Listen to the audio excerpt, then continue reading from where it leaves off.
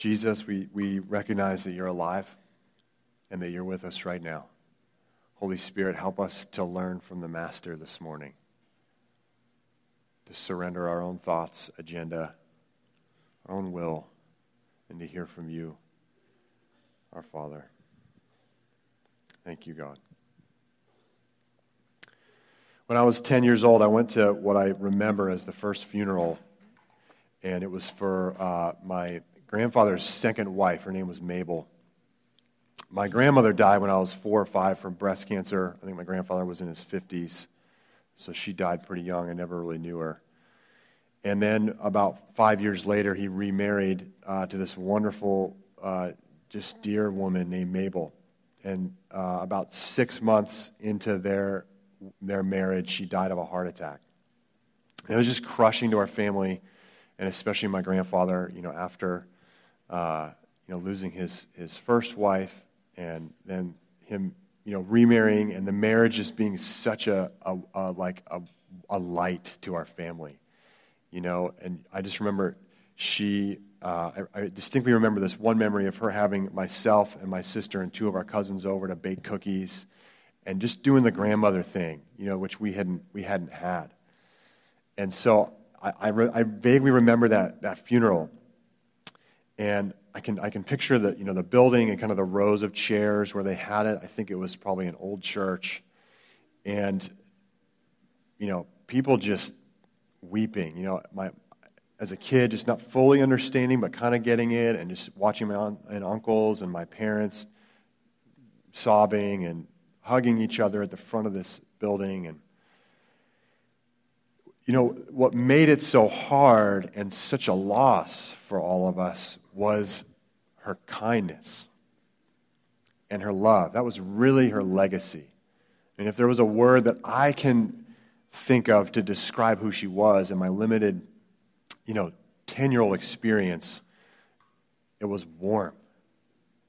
It's the warmth of a smile, glad to be with you, to see you, just tender and caring. And that really was her legacy. That was what was mourned at that service, was the loss of who she was and the meaning to us. We've been going through this book of Hebrews these past couple months, and the way we've been capturing the idea in this book is hold on to the hero. The people that are receiving this letter are going through a really hard time.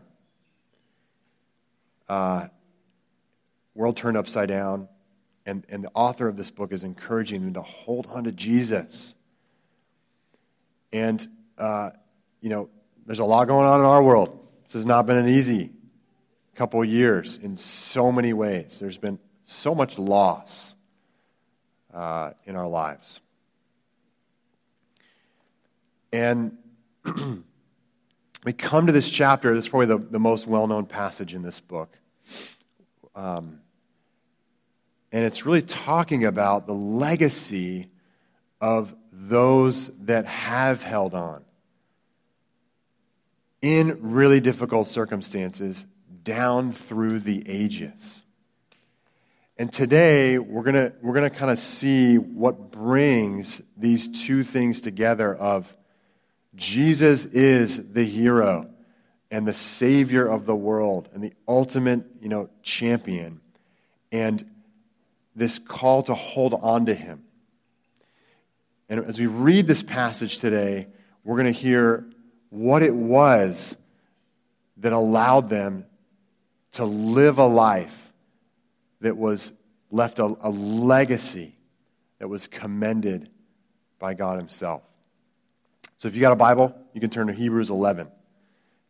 Or you can just listen. That's wonderful as well. That's how the ancients would have done it. Okay? It'll be on the screen too. They wouldn't have done it that way. No. Okay. All right, this is Hebrews 11. And the way I'm going to do this today, just to give you a grid, is I'm going to read a little bit and then kind of talk through some of these different sections in this. Okay? Hebrews 11. Now, faith is confidence in what we hope for an assurance about what we do not see. This is what the ancients were commended for. This is what the ancients were commended for, is faith. Now, why is that? Why is it that faith is what they receive this acknowledgement for? Why is it that faith is what stands out and makes the difference so that God sees their life and He honors it? Well, what is faith? The first sentence is trying to answer that question. I mean, why does it matter so much? Why is faith, according to this passage, why is it the game changer? Now, the passage says it's confidence in what we hope for and assurance about what we do not see. Another translation says the assurance of things hoped for, the conviction of things not seen. The good old King James Version says it's the substance of things hoped for, the evidence of things not seen. Another translation, the certainty of things hoped for, a proof of things not seen. Something to do with this hope, confidence, conviction about what is real, even though it may not have been realized.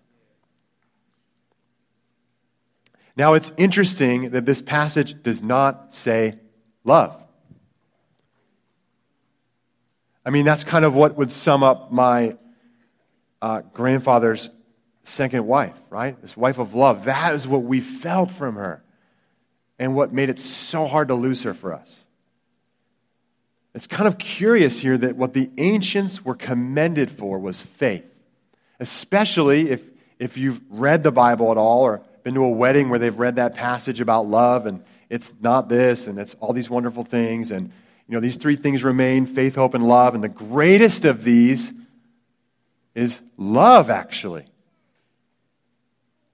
If love is what's the greatest, why is it in the book of Hebrews we are hearing that the ancients are commended for their faith?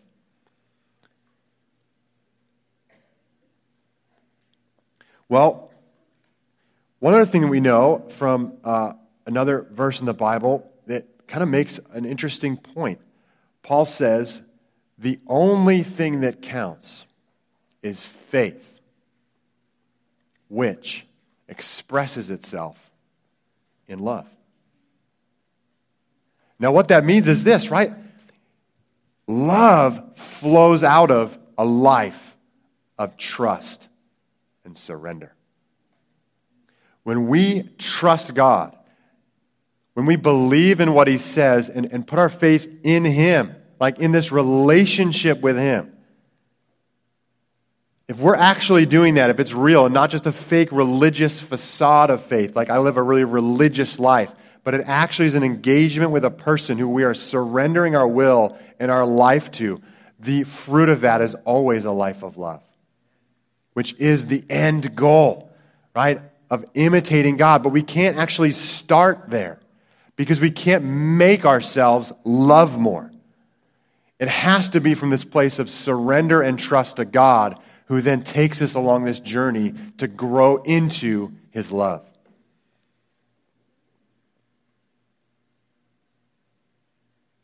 I know this is getting a little heady. We've talked about it a lot. But this distinction is super important for us.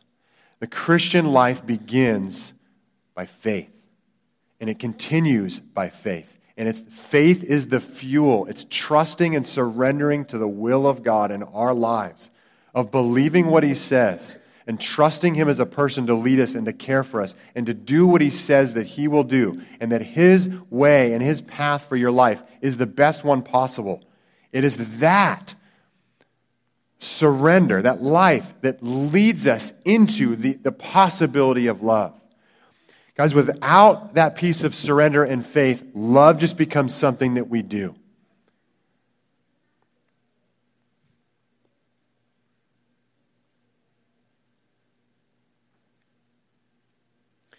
Faith means that we can't do it ourselves. It means we have to rely on someone else. If we start with love, the trap is, I can do it myself. I will live a good life. I will love the people around me. And that can be a difficult place because it won't work. And we're just puffing ourselves up. The ancients are commended for faith because everything that is of God begins with faith. It begins with trust and surrender. Those are the two sides of the same coin. And here's the other thing. You can't actually receive the love of God unless you trust Him.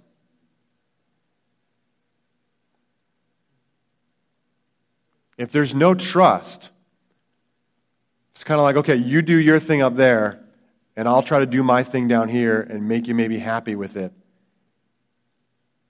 It doesn't work. There's no love exchange where there's not trust. All right, verse 3. By faith we understand that the universe was formed at God's command, so that what is seen was not made out of what is visible. This is the first thing we got to believe. And for some people, this is a hard step. For many of us, sometimes it's a hard step. You may have been a Christian your whole life, and sometimes you're going, God, you still there? You really there? Is this real?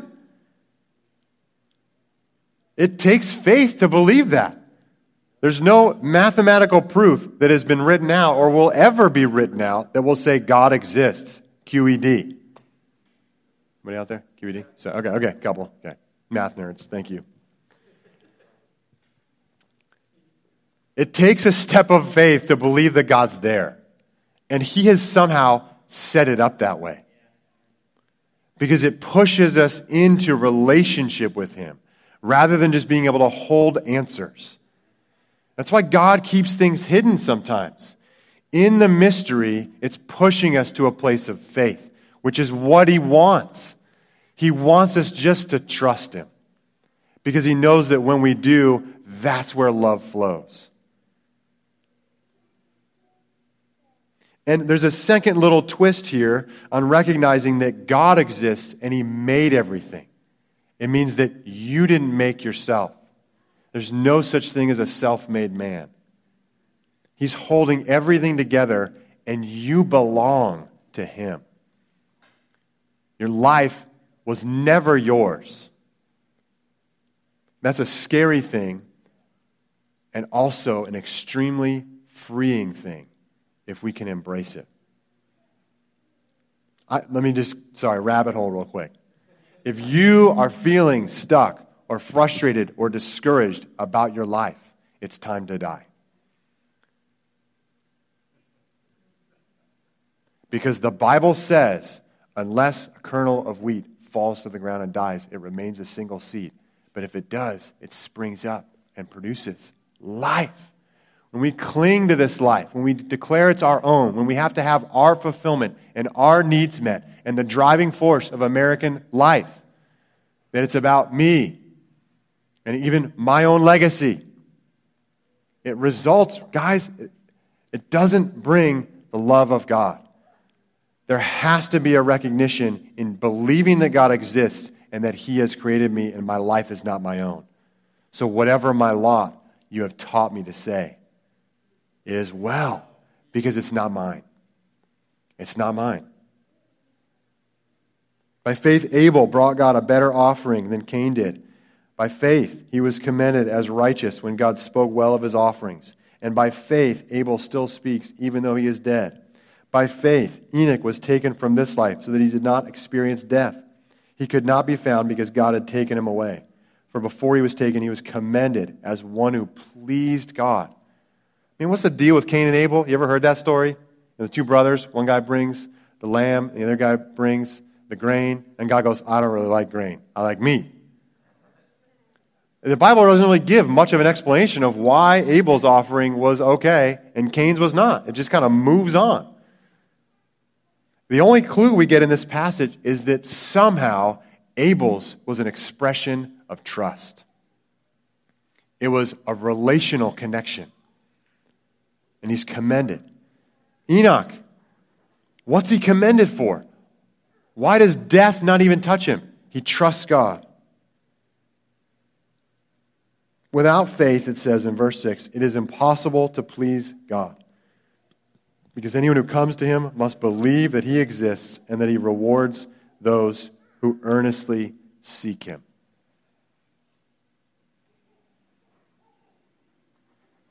There it is again. Is God there? What's the reward for this life of risk? Is there one? You can't please him if you don't trust him.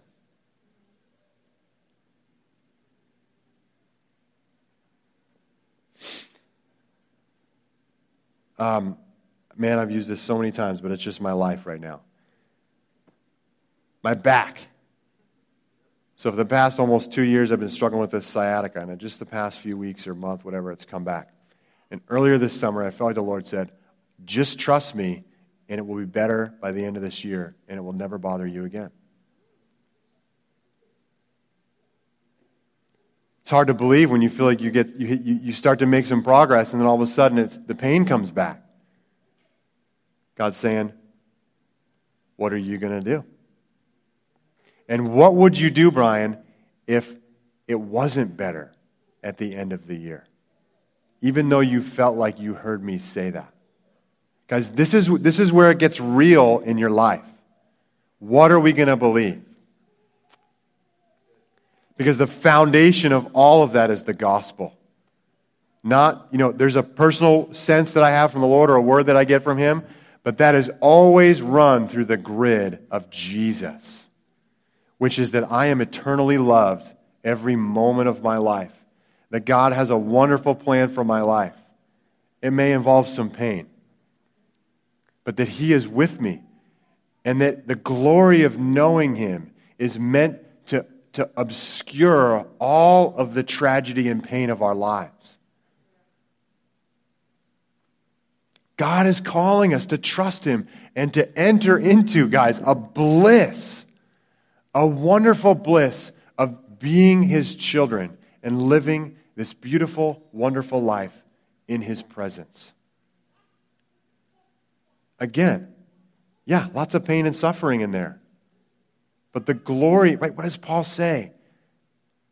The eternal weight of glory far outweighs the momentary and light affliction.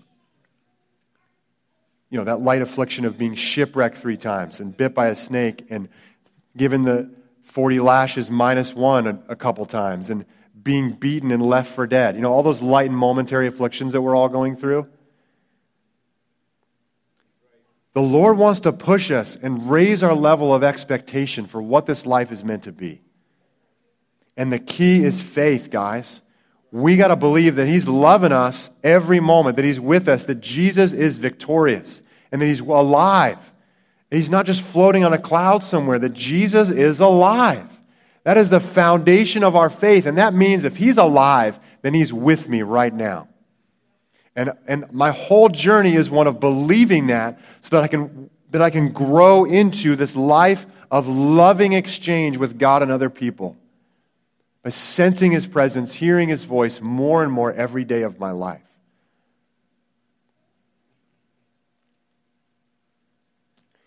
We need each other to challenge what we are believing about the circumstances in our life. By faith, Noah, when warned about things not yet seen, in holy fear, built an ark to save his family. What a fool. What, did he spend 100 years building this crazy boat? Think about the financial expense. I mean, I'm doing a home renovation right now in a bathroom, and it's killing me. Think about building a boat that's like the size of, what is it, like 2 football fields or something? I don't know. I haven't done the math on that, okay? I mean, we just read through this stuff, but we don't realize this dude is living a life, and all his neighbors are mocking him, and it's a huge expense. It's like an incredible undertaking. By faith he condemned the world and became heir of the righteousness that is in keeping with faith. By faith Abraham, When called to go to a place he would later receive as his inheritance, obeyed and went, even though he did not know where he was going. Ever feel like Abraham? You don't know where you're going? By faith he's made his home in the promised land like a stranger in a foreign country. He lived in tents, as did Isaac and Jacob, who were heirs with him of the same promise. For he was looking forward to the city with its foundations, whose architect and builder is God. Man, these guys, they're not commended for their incredible lives of righteousness. All that word is mentioned in there. But the main thing that this passage is getting at is that they trusted God and they walked forward even when they couldn't see where they were going. Even when they couldn't understand, maybe rationally, why it felt like God was leading them in this direction. One of the great enemies to a life of faith is the word but. Abraham had a but.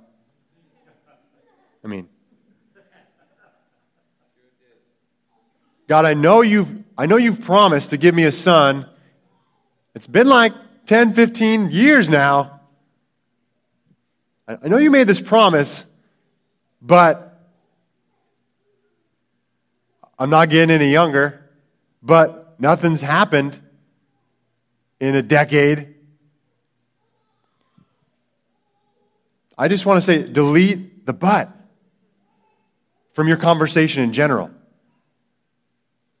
It's always negating what you've just stated. And oftentimes we do that with the promises of God for our own lives or from the Scripture. Man, I know God's saying this, and maybe we don't even say that word, but that's what's inside of us. But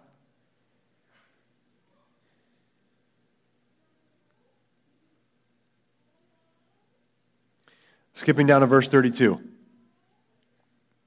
It's time to wrap up.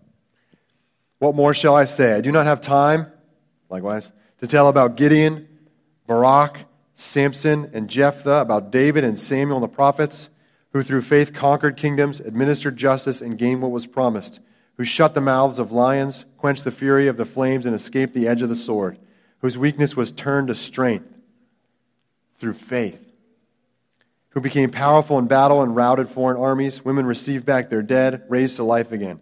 There were others who were tortured, refusing to be released so that they might gain an even better resurrection. Some faced jeers and flogging and even chains and imprisonment. They were put to death by stoning. They were sawed in two. They were killed by the sword. They went about in sheepskins and goatskins, destitute, persecuted, and mistreated. The world was not worthy of them. They wandered in deserts and mountains, living in caves and in holes in the ground. These were all commended for their faith, yet none of them received what had been promised, since God had planned something better for us, so that only together with us would they be made perfect. This is what God commends us for, is a life of trust in Him, relationship to Him that results in a life of love and obedience to Him. We don't start with obedience. We don't start with love. We start with trust. We start with surrendering our will to God. It all begins with surrender. That's the path to transformation. That's a path to a life that's lived, that's commendable by the Lord. Let's have the worship team come up, and we'll respond.